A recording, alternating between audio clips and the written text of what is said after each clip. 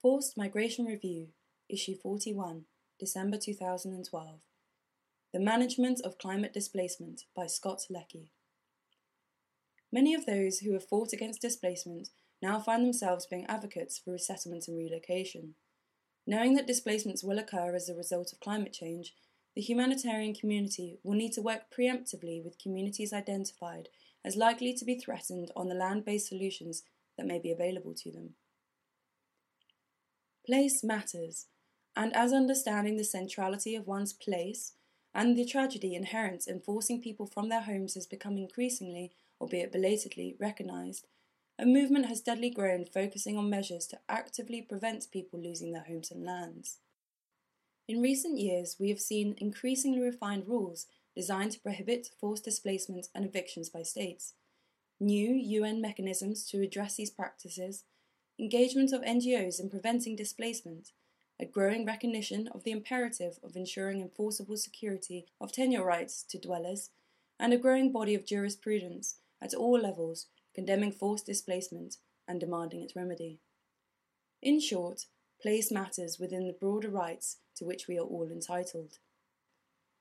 But those concerned with protecting the rights of the displaced are beginning to encounter new and somewhat startling challenges as a result of the displacement caused by climate change.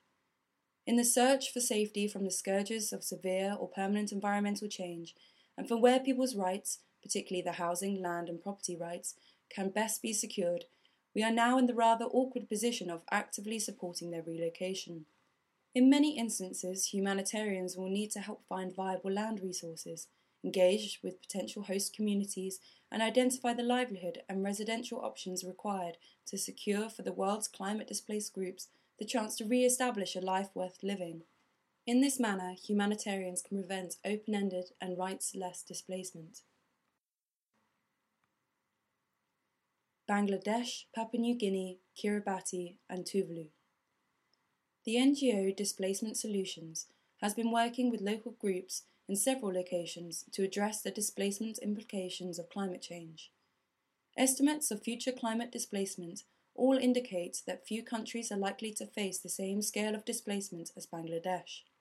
According to some climate advocacy groups, more than 6 million people are already unable to return to homes that have been lost due to encroaching seas and perpetual inundation.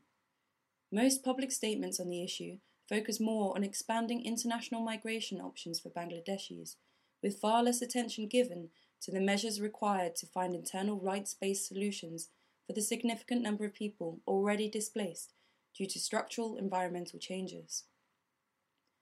Efforts are currently underway to identify sites that would be suitable for the establishment of new settlements for at least a proportion of them, and then, once found, to acquire the sites and transform whatever title exists on the land into clear trust structures for the community.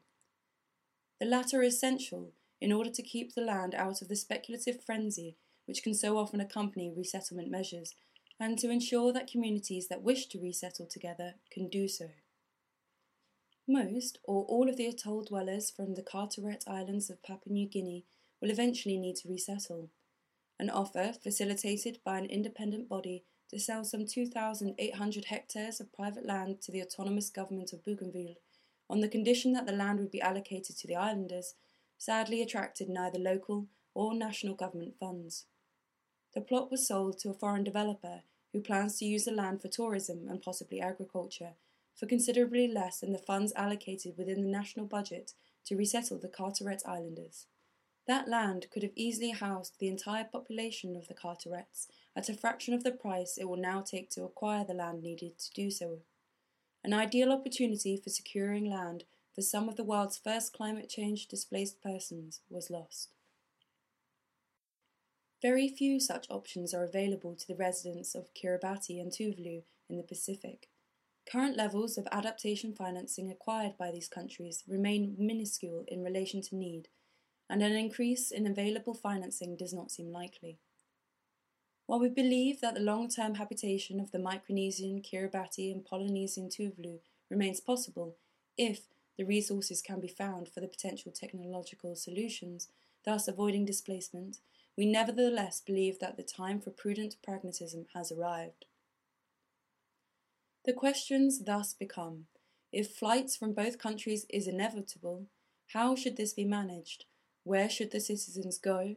And how would their status be determined in their new countries?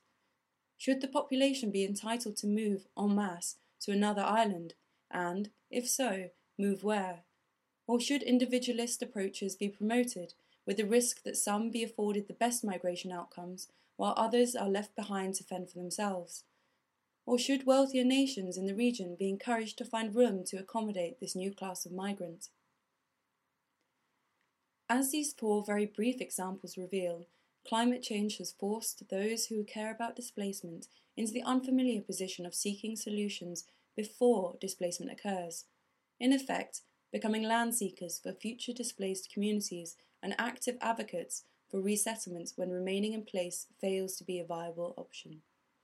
Scott Leckey, SCOTT, at displacementsolutions.org, is founder and director of Displacement Solutions, http://displacementsolutions.org. For more details on these and other cases, see Displacement Solutions Land Solutions to Climate Displacement Project, http://displacement-solutions.org/ds-initiatives/climate-change-and-displacement-initiative.